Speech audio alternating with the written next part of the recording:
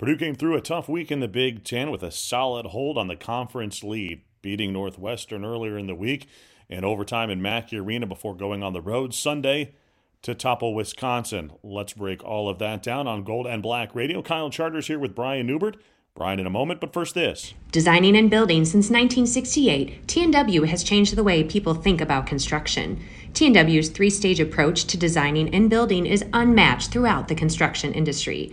Learn more about T&W's people, passion, and projects at twdesignbuild.com. Experience unparalleled comfort, service, and cuisine at the Whitaker Inn. This Midwestern oasis is perfect for a relaxing staycation or weekend getaway. Escape from the ordinary at the Whitaker Inn. On the far end of Main Street in downtown Lafayette, you'll find East End Grill, industrial and classic. The restaurant is built like a steakhouse, but handles like a bistro. East End Grill's menu includes creative starters, simple chopped salads, burgers, fresh fish, and steaks, and the signature shrimp and grits. The staff prepares every item from scratch and emphasizes simple meals that incorporate fresh, local, and seasonal ingredients.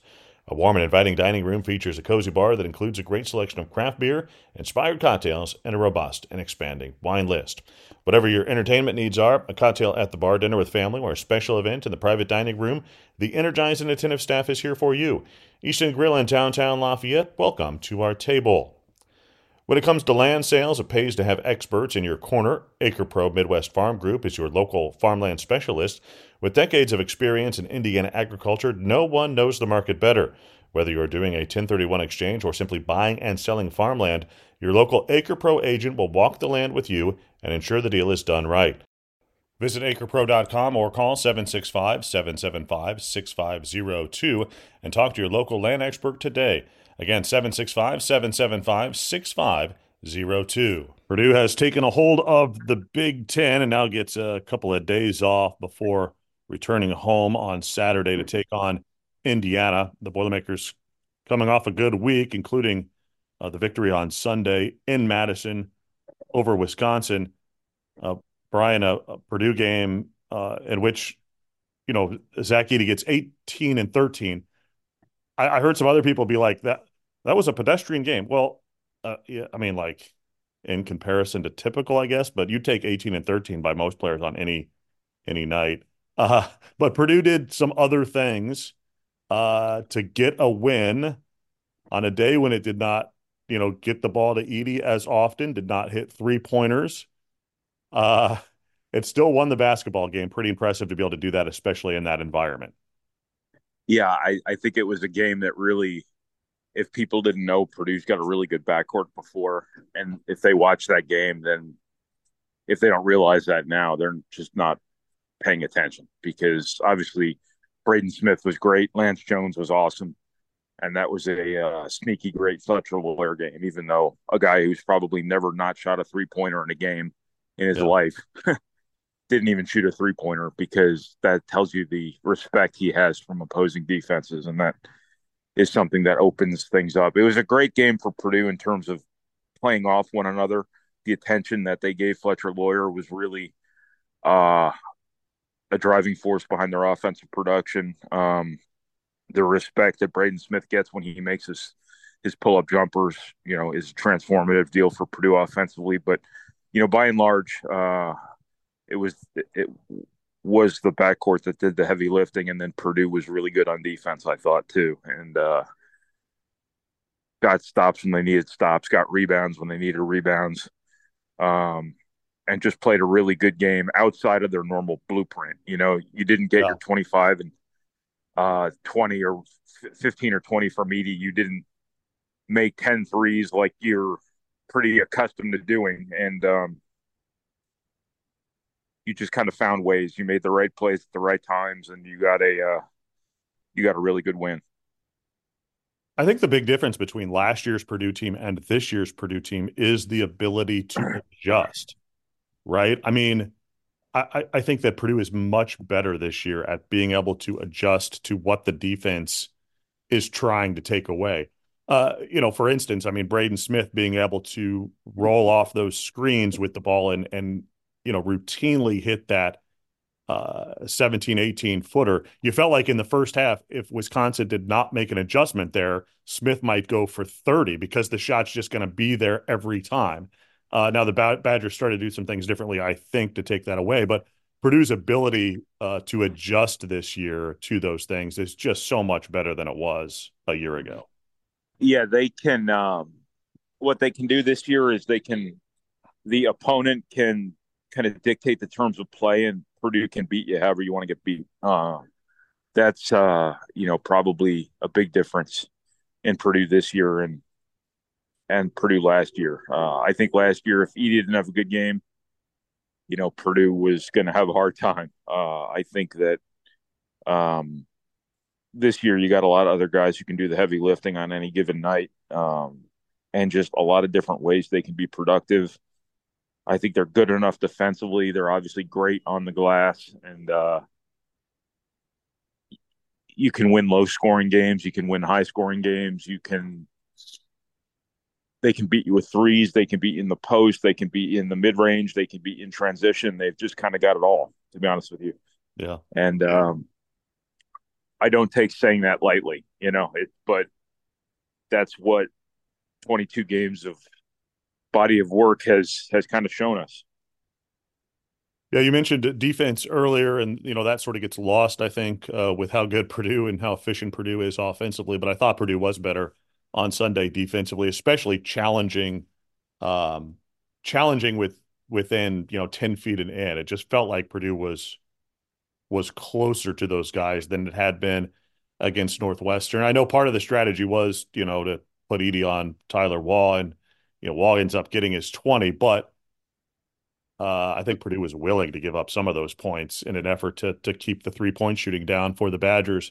But it was a good defensive game plan, and Purdue executed it well. And I just thought challenged a lot better than they did against the Wildcats earlier in the week.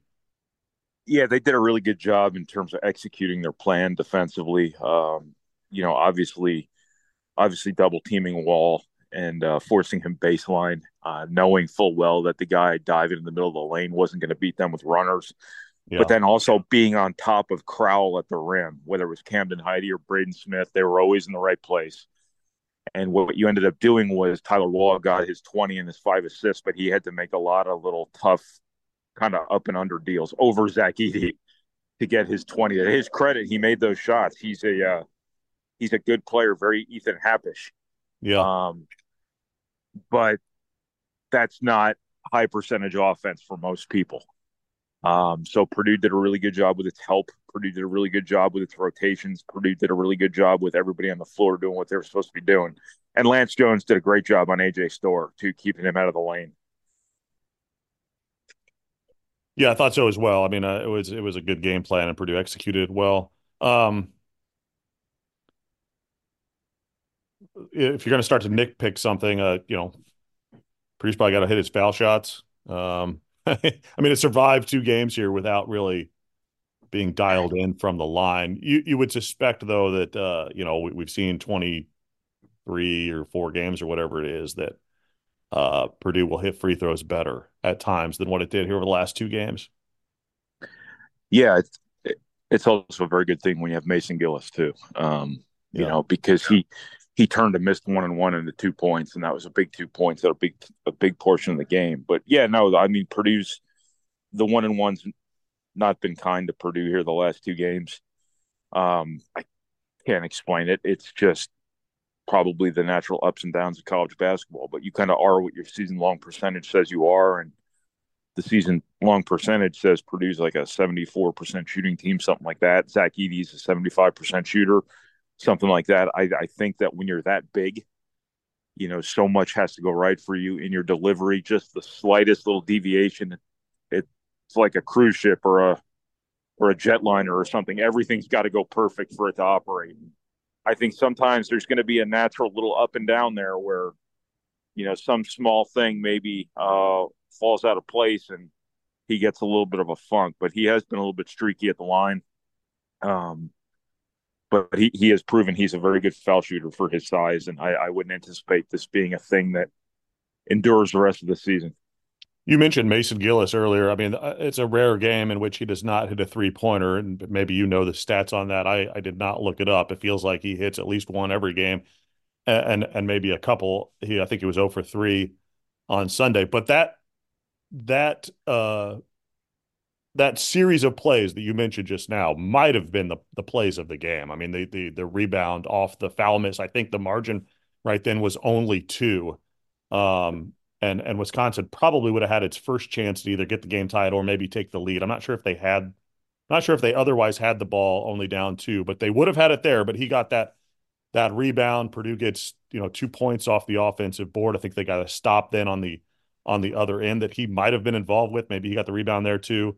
But that's a big series. I mean, it just shows you that Mason Gillis can affect games and more than just hitting 3-point shots. Yeah, and that layup Chucky Hepburn misses at the end off the turnover, that was all Gillis. I mean, that was all Gillis sprinting back on defense, Yeah. flying vertically, in front of Chucky Hepburn and making him miss that shot. And I think Wisconsin got it back. I think Braden Smith stole it back or something like that. And then I think Lance Jones ends up with the run out the other way. I might be misremembering my series of events there, but that was all Mason Gillis creating that play. Otherwise, I think it was a 5-point game at the time, maybe. Yeah. So if Chucky Hepburn makes that layup, it goes from 5 to 3. And three's a little too close for comfort in that situation when you're up 10 with 54 seconds to go or whatever it was. I mean, just a great Mason Gillis game. There were a lot of guys in this game who, didn't jump off the map at you, jump Yeah. off the TV screen, jump off the page. I don't know why I said jump off the map. I don't know if we're doing cartography here or what, but Yeah. this was a sneaky great Mason Gillis game. This was a sneaky great Fletcher Lawyer game, and this was a pretty good Caleb First game Yeah. for a guy who didn't score. Yeah.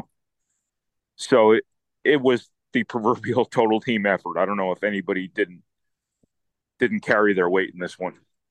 Yeah, and it was a great Ethan Morton week for a Yeah, guy who basically had no stats. Like it's yeah, just incredible to be able to do. I mean, he had a couple of steals against Northwestern, which were big in 20 minutes, and then just keeping Boo Buie for the most part out of the lane, especially late in that game. Maybe doesn't show up in quite as big a fashion on Sunday, but still, big minutes. You'd like to see him maybe hit that shot occasionally. He's got a good-looking shot. It's surprising to me sometimes when he misses it because it looks good. It might be a little bit flat, but it looks like a good shot, and just hasn't hit him. But he has been great and was great this week in his minutes. Did what he's supposed to do. yeah, and that's a sign of a great team. You have a guy who played really well in 2 games, played his role, and had no stats. I mean and he's okay with that. And that's what's pretty good about this team is that I'm sure Mason Gillis would love to be playing more. I'm sure he'd love to be starting. I'm sure he'd love to be getting more shots. But do you see it affecting his effort? Do you see it affecting his energy? Same thing for Ethan Morton. I mean, this is a guy who started a lot of games for a couple of really good teams. Caleb First started a lot of games for a lot of really good teams, helped Purdue win a lot of games. You know, that's what in a lot of ways makes this team is you have these guys who've accepted, something a little less in the name of winning. And, Purdue's winning at a pretty high level, and it wouldn't be possible if, guys were sitting on the bench grumbling about their playing time or grumbling about their usage or not practicing every day like their starters, things like that. It's Purdue's got a pretty good thing going here. I keep waiting for the 0 for 7 3-turnover Lance Jones game. Maybe I should stop fearing that that's coming because he's just been so good. I think his instincts are good. He gets that rebound and realizes that he's got an opportunity for a fast break. That play late sort of, helped to put the game away, I think. Just his ability to hit a big shot in a big moment is good. He plays without fear. I mean, I don't know, man. It's a pretty remarkable development we have seen with him throughout this year. Yeah, I'm right there with you. Like I thought at Southern Illinois last year, he took too many threes. I think he would tell you that. I think he's more of a rhythm shooter than he is a pure shooter. I think he moves too fast sometimes. He shows a lot of the signs of a streaky player. He just doesn't have the streaks. You Yeah. know, Yeah. he's he's been really consistent in his productivity. Obviously, Rutgers was the one game that sticks out as a game where he just didn't make shots, but he affected that game in a lot of other ways. And that's what I think this might get lost on people because he's made so many shots and he's made so many plays in transition. But what he's doing as a rebounder, what he's doing as an on-ball defender, he did a great job on AJ Storr in that game yesterday. AJ scores Wisconsin's leading scorer, has pro potential, I think, as Yeah. a finisher around the rim, as a penetrator, and I think Lance Jones did a great job on him. I went back and watched the game last night. I think he did a better job than I even realized watching the game live. He's just doing so many different things. He's really completed that Purdue backcourt. He's done a pretty good job. You know, when he's been that secondary ball handler, he's changed Purdue against the press, even though the last two games have been kind of adventures. Yeah. But he's kind of the reason Purdue's been really good against the press this season is because Purdue's got that secondary ball handler who can really accelerate, and he hasn't made all that many mistakes against it. I just think he's been a transformative element for Purdue, and I think that, as I said in my post-game stuff last night, is I think Purdue's got three all Big Ten guards on this team, Yeah. all playing at once. And, if you could make Trey Kaufman-Renn and Mason Gillison the one player, you'd have five all Big Ten starters right now. Yeah, I mean it's they've been playing well and for the most part playing consistently well. Each one of them, it's been an impressive run. Purdue now has the benefit, Brian, of having a couple of 6-day stretches here in the last month of the season in which it does not have a game. Purdue's basically a game or two up. I mean, in total number of games played on the field in the Big Ten. At least it feels that way. So a little bit of time here before Indiana on Saturday. That's probably not a bad thing. I think that, too, if you look at the schedule, I mean, I can say this, I guess. I don't know if you agree or not. Purdue certainly wouldn't say this, but if things play out the way you anticipate them playing out, Purdue has at least earned itself a share of the Big Ten title at this point. I mean, the road games are what? Ohio State, Michigan, and Illinois. Yeah. The Illinois game will be tough, obviously. But if you're looking at Illinois, Wisconsin at the end of the season there, and if you assume a split and you assume that you win your home games, Purdue put itself. We'll put it this way, at least Purdue put itself in a really good position here over the last month. Yeah, I mean, I think after Purdue went in a 2-game hole there early on, I think, at least to me, and again, this is something I can say that nobody else will say, but like, I thought it was just kind of a matter of time before they caught up to the field and surpassed the field. Yeah. I think yesterday was that day. I think that, Purdue is set up here to finish pretty strong. I think that, Purdue's playing really well, right? Well, they're playing well. They're finding ways to win when they maybe don't play well. But now you get some practice time, you get some rest time, and you hope you get back to playing your best here. And I think the Big Ten is sketchy, and I don't know how much help you can expect from the middle of the pack in terms of beating Wisconsin and Illinois, but that's certainly possible because everybody's beating everybody else this year, except for Purdue. Illinois escaped one yesterday against Nebraska on the road at home. I mean, when Nebraska hasn't won a road game all year, Minnesota lost or Wisconsin lost at Minnesota. I just think that you've got this all set up here to where you're probably not going to lose at home, and you've got the one game at Illinois left on the road that is really one of those signature games.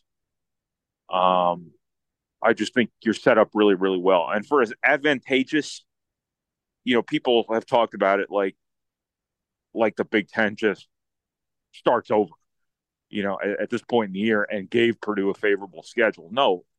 For as advantageous as the back half of the schedule was, think about how disadvantageous the first half of the schedule was, and look where Purdue is coming out of it. They're all alone in first place in the Big Ten with all their longest road trips out of the way. Yeah. With Wisconsin on the road, with Indiana on the road out of the way, with Maryland on the road out of the way. It seemed like Purdue, for a while there, it seemed like Purdue hadn't played a home game. Yeah. Because it feels like they've played more road games than they actually have. Yeah. Yeah, and a little bit of time off doesn't hurt here down the stretch as well. All right, thanks, Brian. Yep, no problem. At Purdue Federal Credit Union, it's about a relationship. A relationship that goes where you go, wherever you are in life. A relationship that's committed to free financial wellness resources, lower fees, and innovative digital banking solutions. Because we believe in people helping people. Let's build your financial future together. Purdue Federal Credit Union, your trusted financial partner for life. Federally insured by NCUA. That'll do it for our podcast for this week. Thanks to our sponsors. As always, if you do like the podcast, please rate us 5 stars on your favorite podcast app. Leave us a comment as well. All right, that'll do it for our show. For Brian Newbert, I'm Kyle Charters. Thanks for listening. This is Golden Black Radio.